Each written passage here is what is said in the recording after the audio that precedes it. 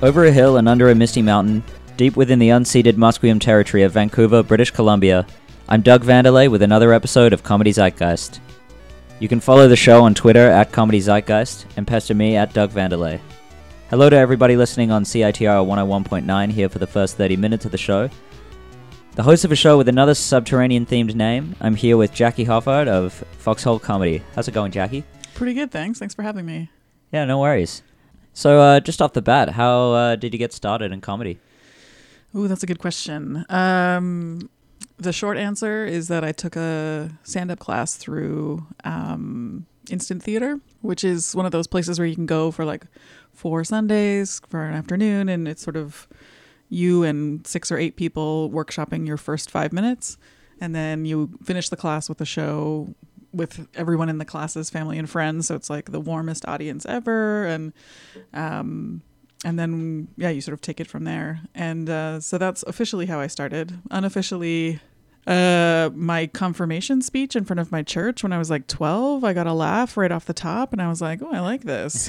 But it's not as though comedy is something that was like a linear path or even anything I would consider. I mean, there's days where I'm like, am I a comic? So I don't know. Depends when you ask me. But so what was your journey from starting that to hosting Foxhole Comedy? Maybe it would be more useful for me to kind of rewind a little bit, which is to say, I did a Teen Angst night, which is a night that a comedy producer or a show producer, theater producer, general fun person around town, Sarah Bino, hosts.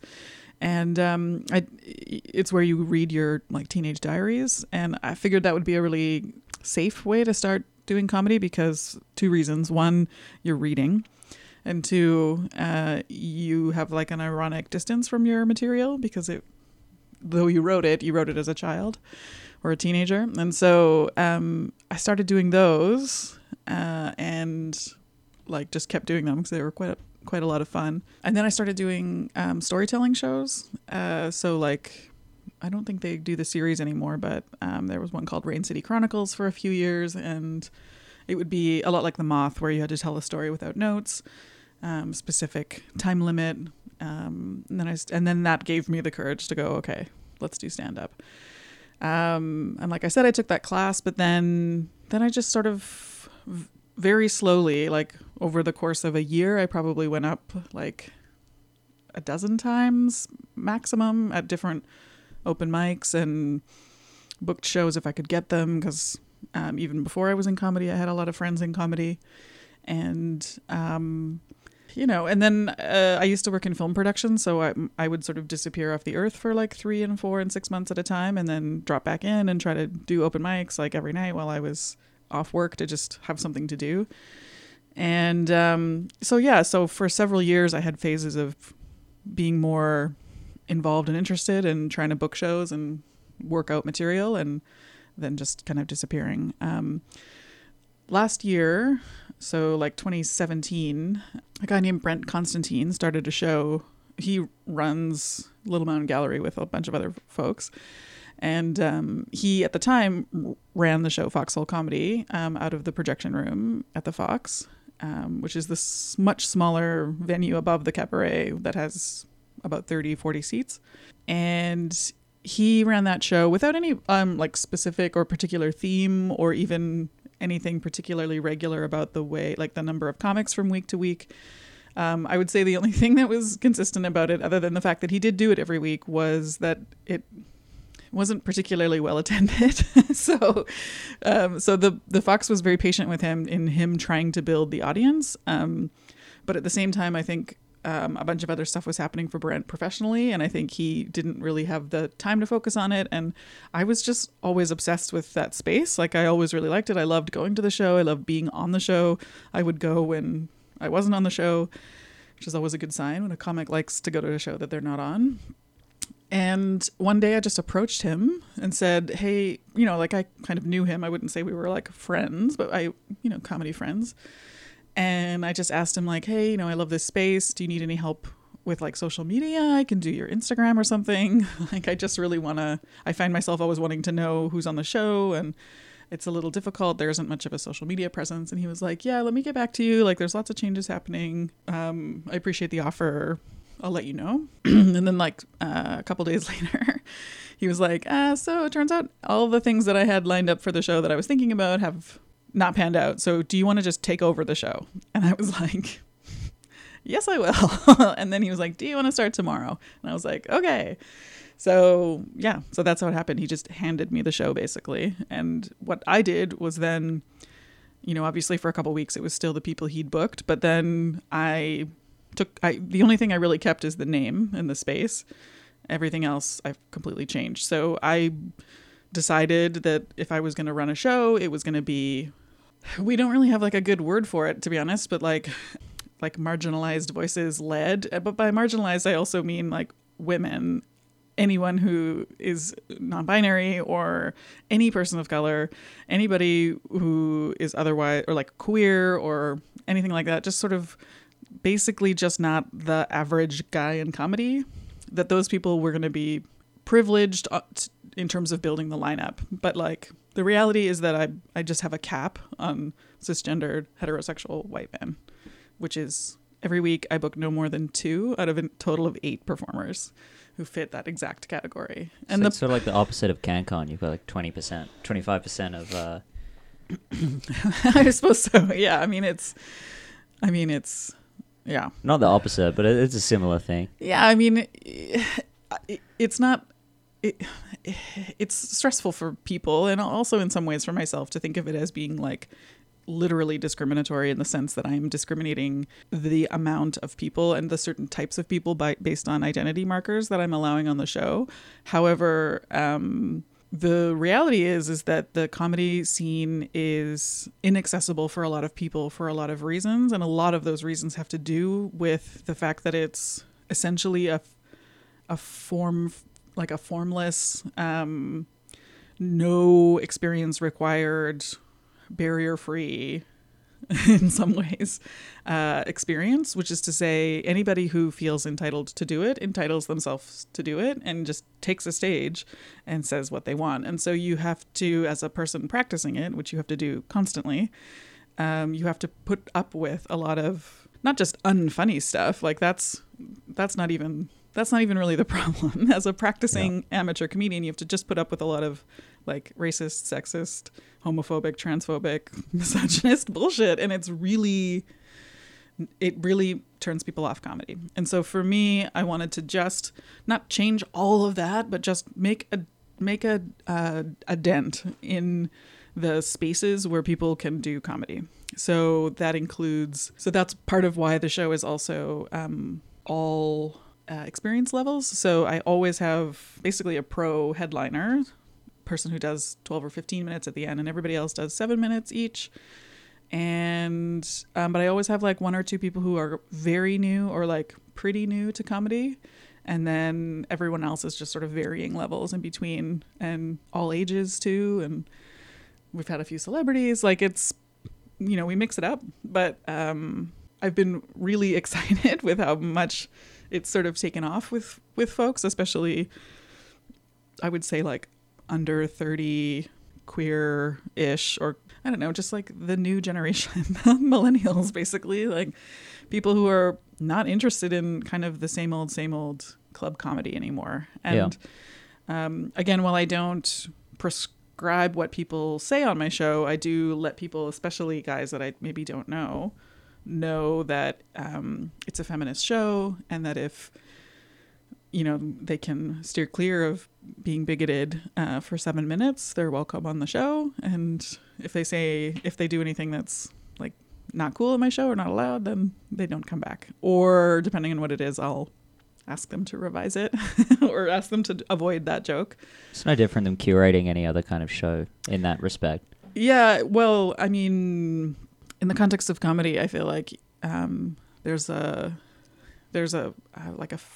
I would maybe say fanatical obsession with one's freedom to do whatever they want. Yeah. And that is it's partially the beauty of the medium is that it's so formless in some ways. You can come up and talk about aliens for 7 minutes, or you can be 2 people, you can be 3 people, there's no prescriptions, except sometimes people find it offensive to be requested to steer clear of topics that may or may not be welcome in certain audiences. And I don't have a problem with that, because their feelings, the people who object to that policy, are not the feelings I'm concerned about.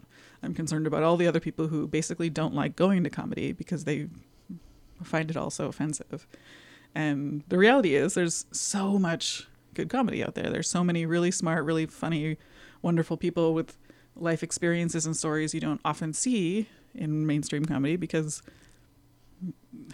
we've just privileged a certain sort of person for so long that and it's kind of inaccessible for those kind of marginalized people to get into a lot of regular shows, right? Yeah, I mean, it is and it isn't. It's like, again, it's this case of like like with so many professions, and especially in the arts, there's just this sort of boys club at the top, and which is not to say that there aren't women who also uphold this sort of status quo, but most women in comedy who have careers in comedy have had to like toughen up or whatever, develop a tough skin. And while that's important in some ways, I think there's a lot of beauty in being soft or being not tough. And I think that there's a lot of like humor and possibility for the magic that comes with storytelling, which is what comedy is, through not being people who have to sort of calcify themselves to withstanding or hearing other comics or comedy or content that is knowingly or unknowingly really marginalizing. Like, I don't think people should have to go through that to develop as comics. And so any intervention I can make is like throwing my own little, like, not that it was that much long ago or that I was that young, but throwing my little queer self like a bone, just saying like, yeah, there's going to be space for you, but you're going to also have to make it. But I really hate this attitude across all mediums that you have to suffer for art. Or worse yet, Elvin, you do have to, but yeah, you have to work hard. That's it's not a prerequisite. Like, you can be a happy artist. Yeah, but you don't have to suffer fools, basically, and I think that's the difference. So, I mean, we can talk about what the steps it takes to build a career in a traditional sense in comedy. That's not even something that I do. Like, I have a full-time job doing other things, and comedy is,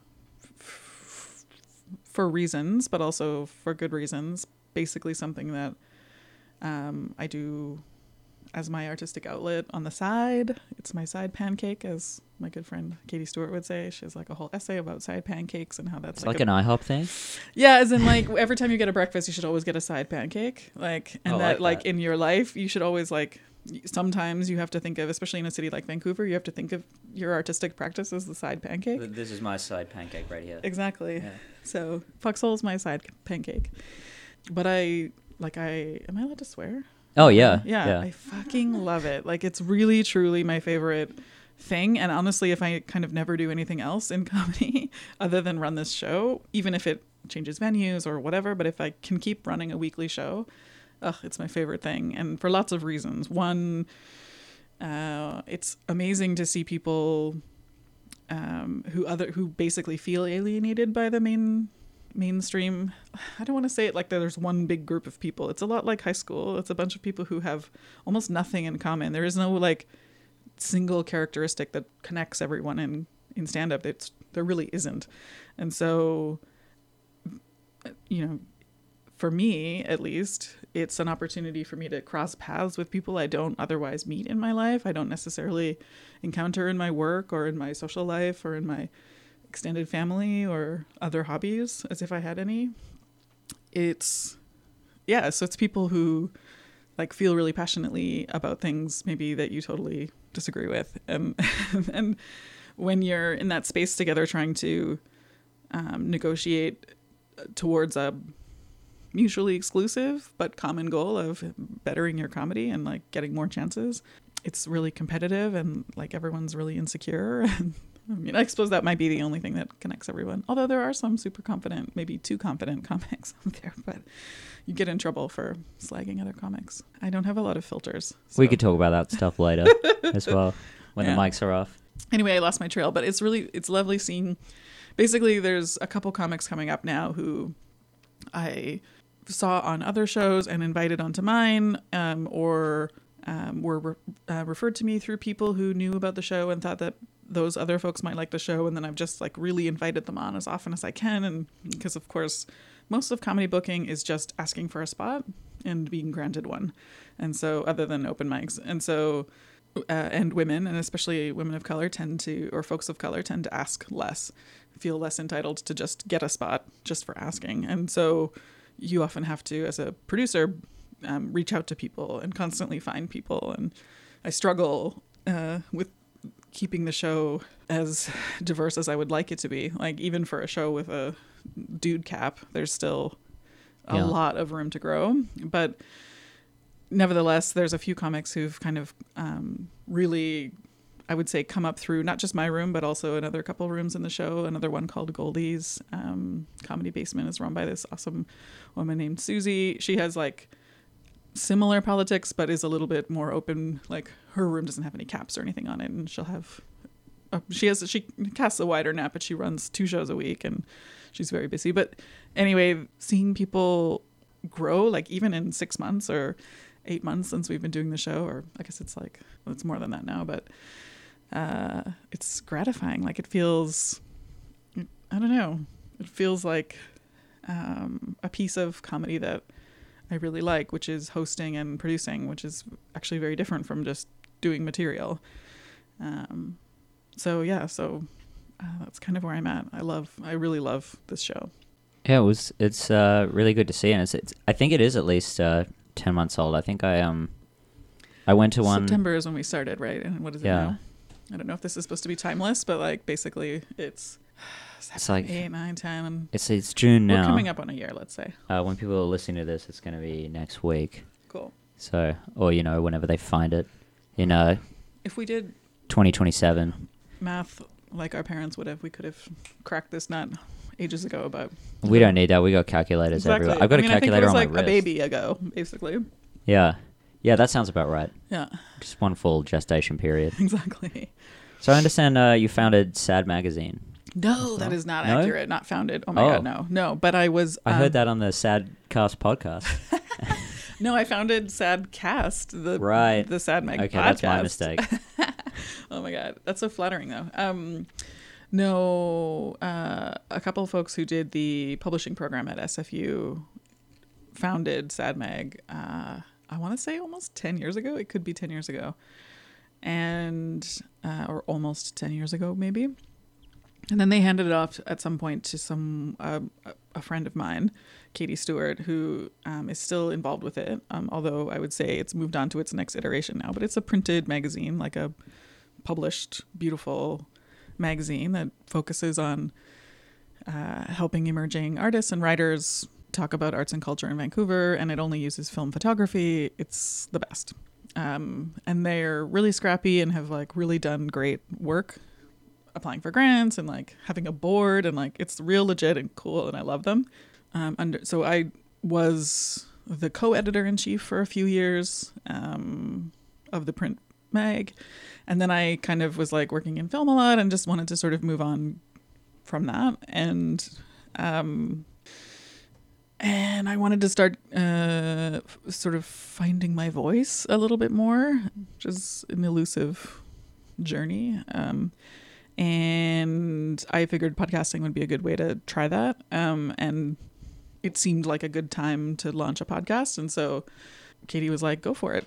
And so I just started Sadcast. And initially there was like one format, and then that was logistically difficult for me to work, like have that person come to my place and record weekly, which is I think what we initially were trying to do. And then it shifted into something slightly different, and then it morphed into something else, and then I was like, this is too much, I'm tired, pass it on. So it now lives with someone else who's done a really great job with it and simplified it, and it's become this beautiful, I want to say monthly podcast where she does, Pam, the creative director of the magazine now and also the main designer, interviews creatives from Vancouver, like of all kinds of different genre.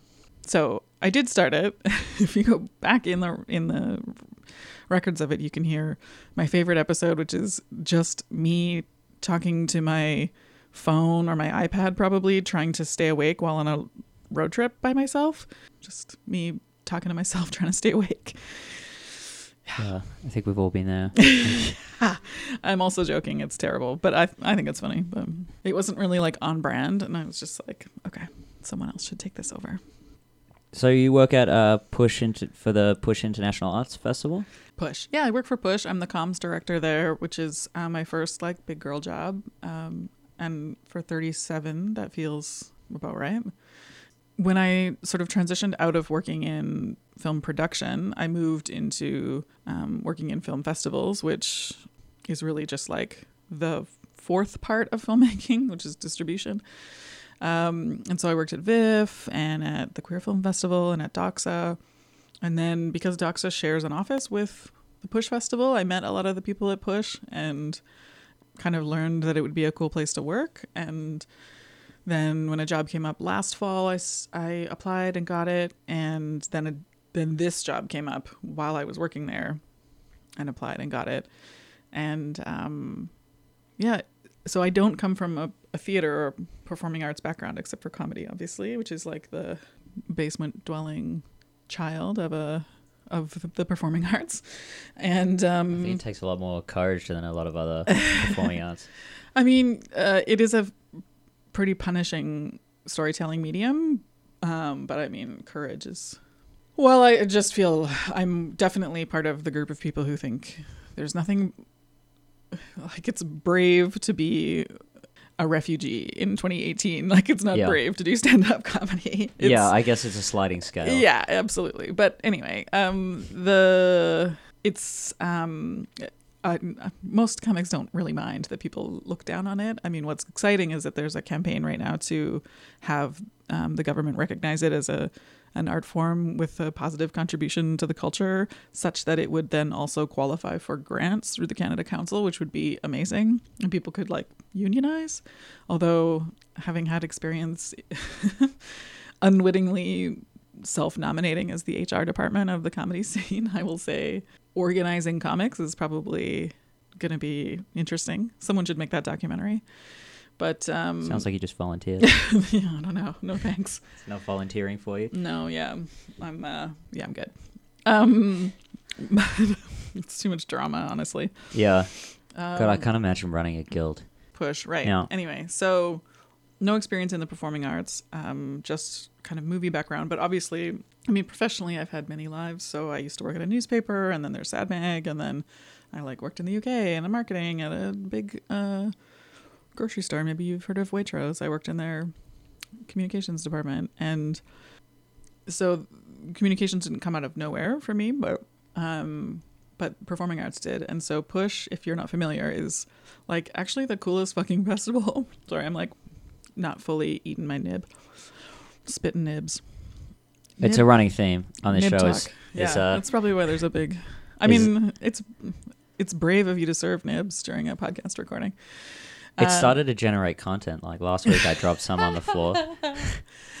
It's the same bag of nibs. We're just like doling out a little bit. This is actually the last of it. Maybe we won't renew this one, but I just love them. Yeah, me too. Can't get them. My wife doesn't like them, and I'm like, oof, more for you. You're wrong. Yeah. She also doesn't like avocados, which is also like... That was weird. It's really weird. I was like, ooh, can we get married? I don't know. But I went with yes for other reasons. But anyway, Push Festival, it's really rad. It's multidisciplinary. So it's not like theater exactly, although there is theater in it. It's kind of like, it's three-ish weeks of a bunch of different performances by different people. I want to say the majority of whom are international or from other cities, and then like a solid chunk that are also local. And I have heard it called the Sundance of Performing Arts Festivals, but I am also in the marketing committee / not committee, full-time job. But sorry, I'm so used to being in a co-op that everything is a committee. Yeah, so there's like weird dance and weird music and weird, I don't know, like kind of cabaret style and just like animation and like live just everything is kind of strange and interesting. And so I really recommend checking it out, especially if you're under 25. We have like $5 rush tickets, which is insane because these things normally cost like 40, 50, 60 bucks. So yeah, Push is cool. At 2 or 10? Yeah. And when's the festival on? January. All right. A big lead time. Just missed that one? Yeah. Well, it comes around again next year. 15th anniversary. It'll be great. So you worked for the Japan Times as well? Yeah, Did you live in Tokyo while you were there? I Or sure was that did. I lived in Japan for 4 years. I left right after graduating university with the plan of only staying a year. And then I sort of kicked and screamed. I had a long distance relationship that was like, so I was emotionally like not really present for the majority of the time that I was there. And then recontracting time came around and I was like, nah, I'm leaving. I want to go back and whatever. And then me and my long distance partner, or yeah, I mean, we weren't even real. I mean, were we girlfriends? I don't know. Anyway, there was heartbreak. And then I was like, you know what? Fuck it. I'm going to stay. So I started learning Japanese a lot more, started paying more attention to my classes, making Japanese friends. And so I stayed 2 years in this cool town that it's technically a city, but it felt more like a town to me, called Onomichi in Hiroshima Prefecture. And then then I was also thinking of leaving. Then I fell in love with someone and then we moved to Tokyo. And then I got a job at an English language daily newspaper there called the Japan Times. And I stayed there for 2 years. Then we moved to London. And then back to here? And then back to Vancouver. Then we broke up and then we moved back. And then I moved back to Vancouver. Did you pursue comedy at all while you were there? Or is that all recent years? No, not really. Because I was like, honestly, yeah, I think, the past, I guess 12 years of my life is like a really long case study in like refusing to decide what to do when I grow up. And so I just had my degree and all this debt. And I was like, well, in Japan, they'll give you a fucking job right away. So I'll just go and do it. And it seems like it'll be cool or whatever. I wasn't particularly like a Japanophile, like, or whatever. Like, I think weeaboo is the current term.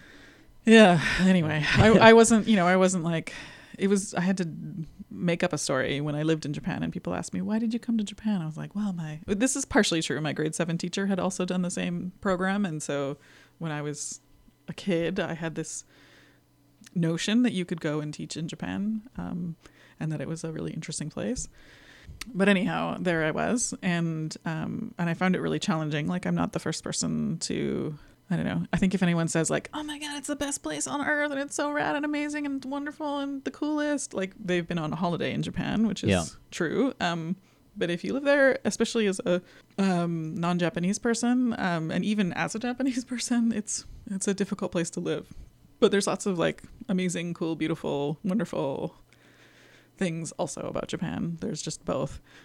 Yeah, I started, like I was always kind of writerly. And so I started writing a little bit for some of the like publications that were going around for, this is like pre-Facebook. At the time, like newsletters that people would make. And then I started contributing to like I've kind of met people who did Lonely Planet writing, and I would like write the like gay column for a certain city at some point in Tokyo, or I guess by the time I got to Tokyo, I got the job at the newspaper, which was pretty fortuitous. Like I didn't even really know what copy editing was until I already was like in line to work there, and then I took out a book and I was like, oh yeah, this is what I'm like anyway. And so I did that for 2 years. And then I just kind of got more interested in the weeklies and the magazine components and the longer form stuff. And I wasn't so interested in like becoming the editor in chief and like being the biggest, like, I don't know. I mean, a newsroom, it's another like swinging dick fest. So I went into the weeklies and then I was like, I want to do magazines. And then we moved to London and I tried to get an internship at Wired. And then I was unemployed for a million years and all I could get was a copy editing job, editing recipe cards for a supermarket. And that was a Waitrose? That was at Waitrose. And so then, which from the outside was kind of like the best version of that type of job to get. I mean, it's a cooperative company and like whatever, but it was also just a giant company and I'm not really well suited to giant companies. And so that I did that for a while. And then I was kind of like, I had this suspicion that some sort of writing, some sort of editing job was not the thing for me. Like it just didn't seem like it was gonna excite me, and I wanted my work to excite me. And so I started attending like film school sort of orientation evenings, like here and there all over London in my free time, or like one of those sort of take a class where you spend a weekend with like 3 strangers and like make a movie or something, things just to sort of see whether or not that was something I was interested in. And then I moved back to Vancouver and did the film arts program at Langara, which is an 8 months intensive, which I strongly recommend to anybody who's ever considered going to Vancouver Film School. Never go to Vancouver Film School. Really? It's just a rip-off factory.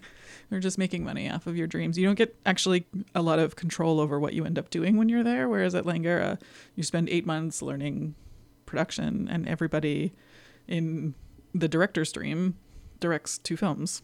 So if you could spend 10, 20, 30 times as much money at VFS and end up being the sound mixer in someone else's film. Like, and I did that, and I was like, oh my God, film is amazing. I love film. Film is my life. And yeah, I mean, I made a documentary, whatever. I got it in the Queer Film Fest, kind of ticked that box, and then started working on sets. And in Vancouver, there's lots of work like that, but absolutely zero of it is creative, or it takes you 5 to 10 years to figure that out. And I couldn't quite pick a department. You know what I mean? Like, I was like, oh, I'm not costumes. I'm not props. And otherwise, like, unless you're super computery, there's also lots of work in assisting in visual effects. And so I ended up kind of being in the visual effects department, but as like it's very specific actually, but basically I worked in motion capture, putting like dots on actors and just sort of like a combo of costumes and nerdy visual effects stuff. But basically, again, it was another bro fest and also very intense, and you had to like leave your whole life, and I don't know, it just didn't suit me anymore. I was like, this isn't really the path that I want to be on. And so then I pivoted to film fest work, which I was like, this is cool. I like this. It's intense, and you can have a bunch of time off to do your creative projects in between, which is true, but it's also like really difficult to have a bunch of debt and eat. So I was looking for full-time work, and this came along, and then I was like, okay, communications, let's put it all together. And in the meantime, underneath all of that, comedy had sort of come in. And so for me, comedy ended up being the creative outlet that I was looking for in film, but it's like the exact opposite of film. So film is extensive planning and extreme collaboration, and while there's certainly planning involved with comedy, a lot of the beauty of it is paying attention to something unique or strange that happens in a certain moment, and then trying to harvest that again and again as you hone and develop your material. But you're forgiven every night, because every night is action, it's cameras, it's cut, and it's edit, and it's distribute all in the same 5 minutes. It's very forgiving that way, whereas film is definitely It's interesting different. hearing stand-up cut down into film terms. Yeah, well, yeah. I mean, it's, as a art project, it's the opposite in that it's also not really collaborative at all, or the only collaboration you need is to like get along well enough with to get on shows. Yeah. So it's, in terms of like low impact creative outlets, I would say it's challenging in the sense that it's like embarrassing and difficult, and you feel stupid all the time, and you think you have nothing to say, but sometimes when it works, it's like, holy shit, that was the coolest thing ever. Like, making people laugh is really special, I think, but also just being able to also do, I don't know, just kind of like bear witness to your experiences or whatever kind of thing you want to do or talk about. It's basic in the sense of not like basic like basic, but basic like fundamental. And so I think it suits me more than film did. You have fewer excuses for not doing it. For anyone on CITR, thanks so much for tuning in. That's the end of our time slot, but you can hear the full episode along with other podcasts on cavegoblins.com. For anyone else, stick around. We've still got lots more to talk about with Jackie. Now, I just want to do a little plug for Everything Economics on the Cave Goblin Network. Talia Murdoch hosts this informative and engaging podcast on, you guessed it, Everything Economics, in a relatable and easy-to-digest way. That's Everything Economics on cavegoblins.com. But back to the show. So I asked Jackie before the show who she'd like to talk about on today's episode, and she picked Chelsea Peretti. So Chelsea Peretti, probably most famous for her role as Gina Linetti on Brooklyn Nine-Nine. Can you tell me why you picked Chelsea to talk about today? Yeah. First name basis, obviously. Yeah, the Chelseanator. I think no one says that. Oh, man. You do. Time that question for another nib moment. Maybe the nibs are a poor choice. No, it's okay. I mean, they're not crunchy. That's part of the thinking. Yeah. It's really just because I love them. With Oreos. Oh, no. Terrible. The Oreos was a massive mistake. No.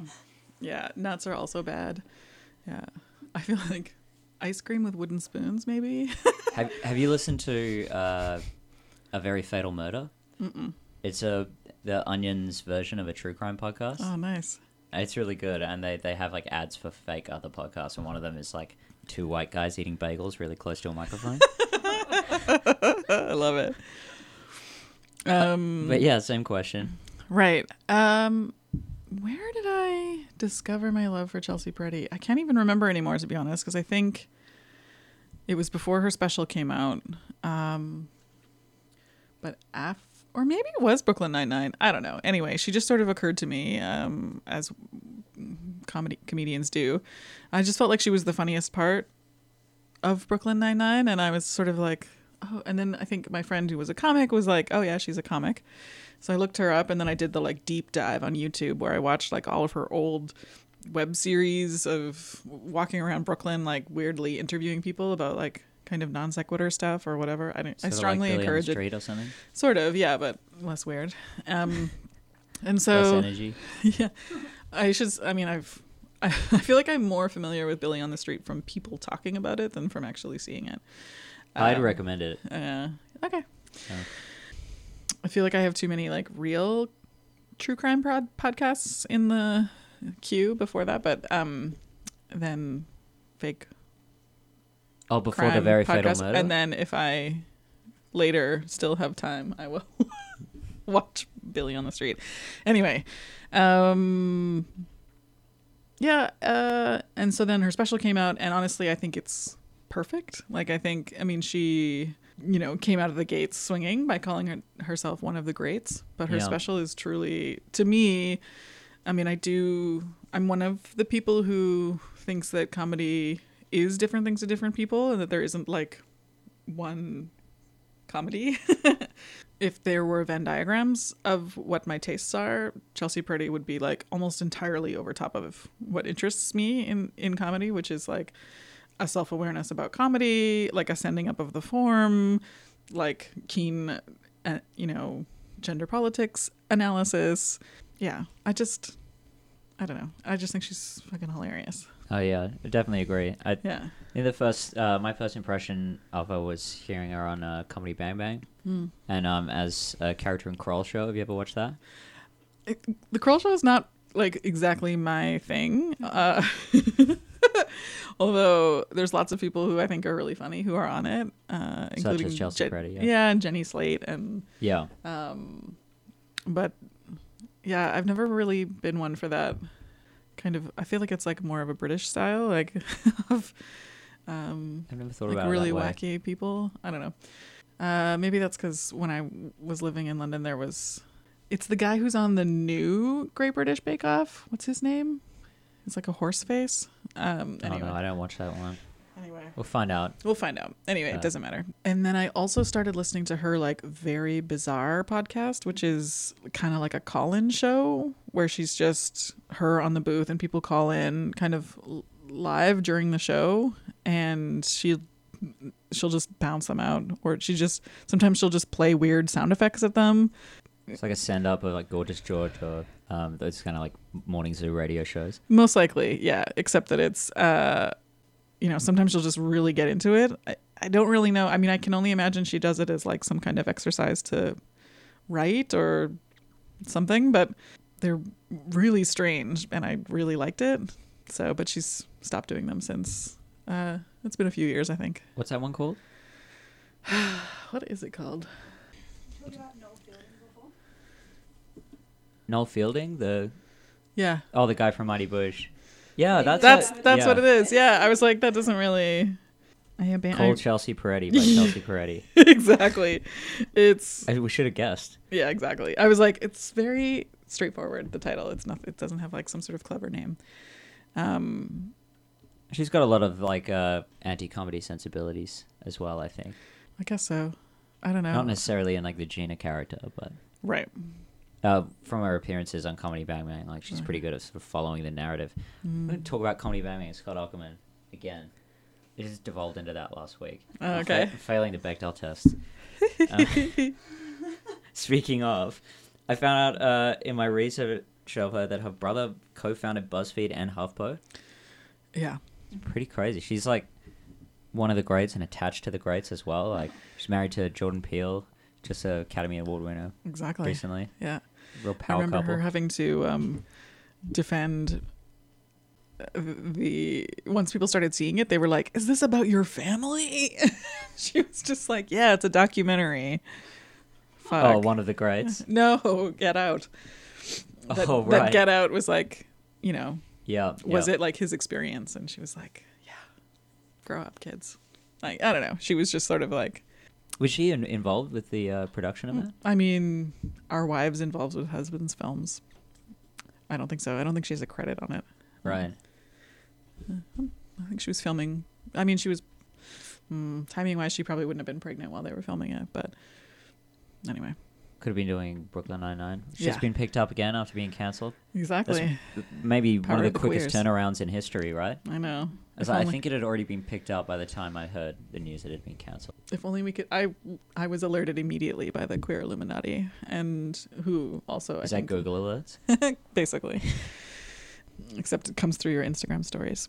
So I was like emotionally invested in that journey for 3 days or however long it was. But yeah, we're big watchers. Love a good B99.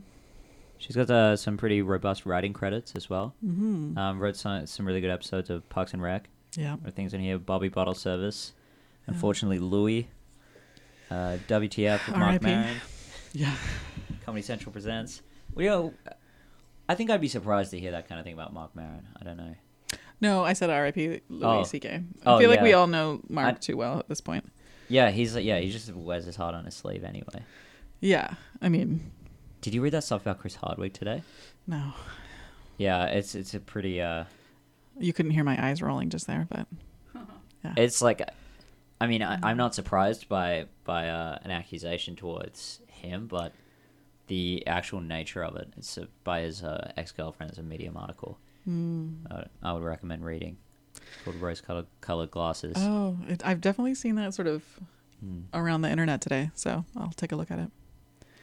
Yeah, but to kind of tack away from that, I think done a lot of voicing as well. Voices Monica in Big Mouth. Mm-hmm. You watched that one? I've written here hilarious stand-up special on Netflix, one of the greats, but It's the best. obviously heavily covered.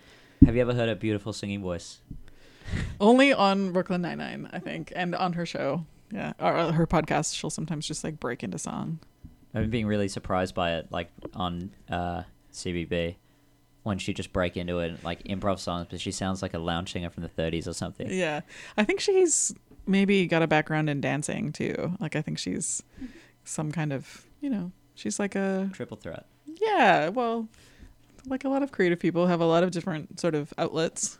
So I think you see that though sometimes when after a couple seasons, writers will work in the actual talents of the human being that, like the actor that plays a character. And so Gina was more and more interested in like dance based things because they knew that they'd be able to get a lot of comedy out of Chelsea in that mode. So yeah. I'm still to watch that show sequentially, but I feel like I got to get into it now. Yeah, I mean, it's like it's high quality fluff, which is an important part of a modern media diet. Yeah, having a good background show, you've always got to have one going. Yeah, we straight up pay attention to it, but It's a foreground show. It's a foreground show. Yeah. Is there anything you're working on right now that you want to plug? I mean, honestly,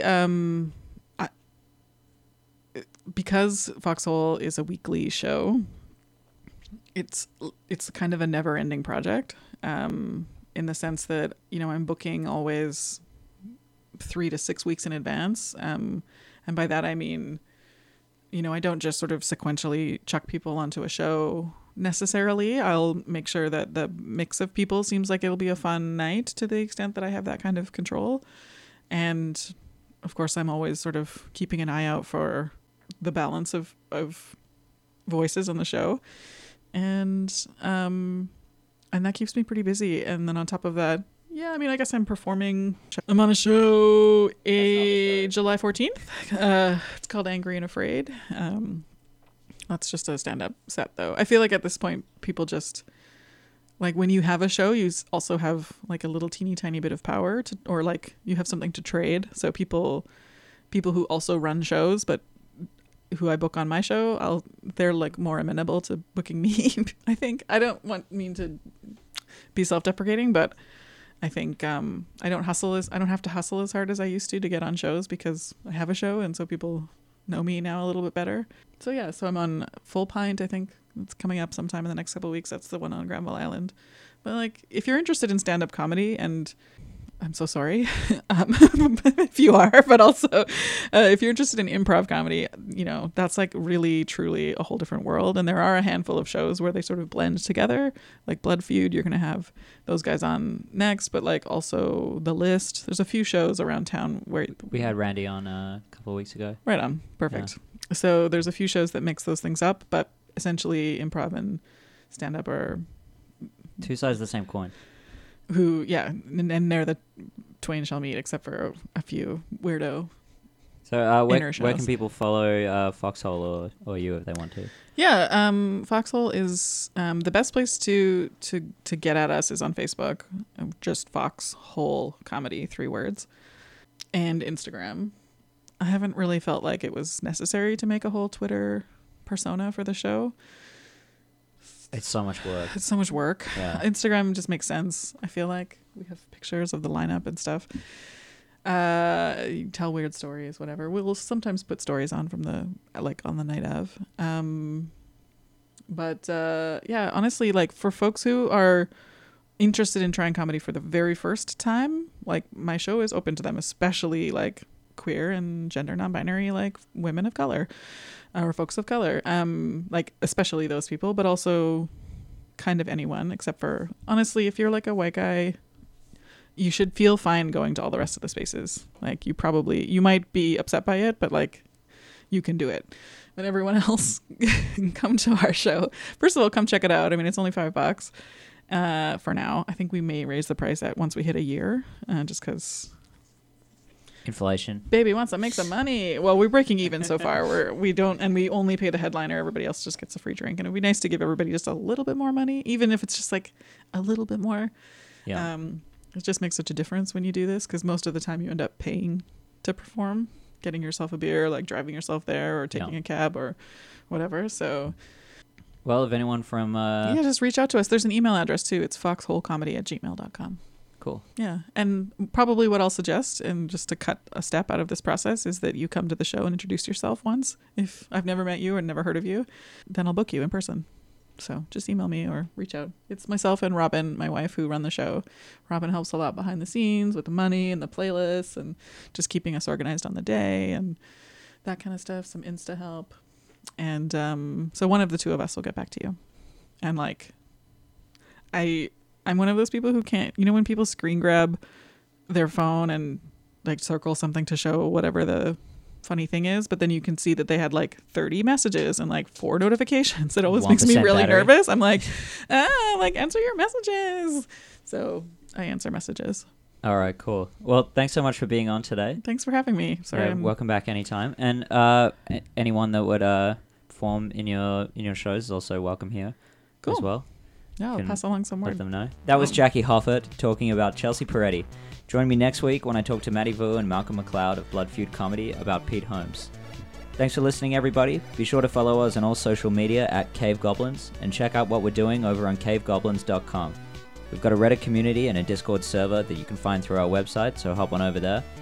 You can find this podcast on Google Play, iTunes, Stitcher, and everywhere you listen. We're also on Facebook and Twitter at Comedy Zeitgeist. See you next time.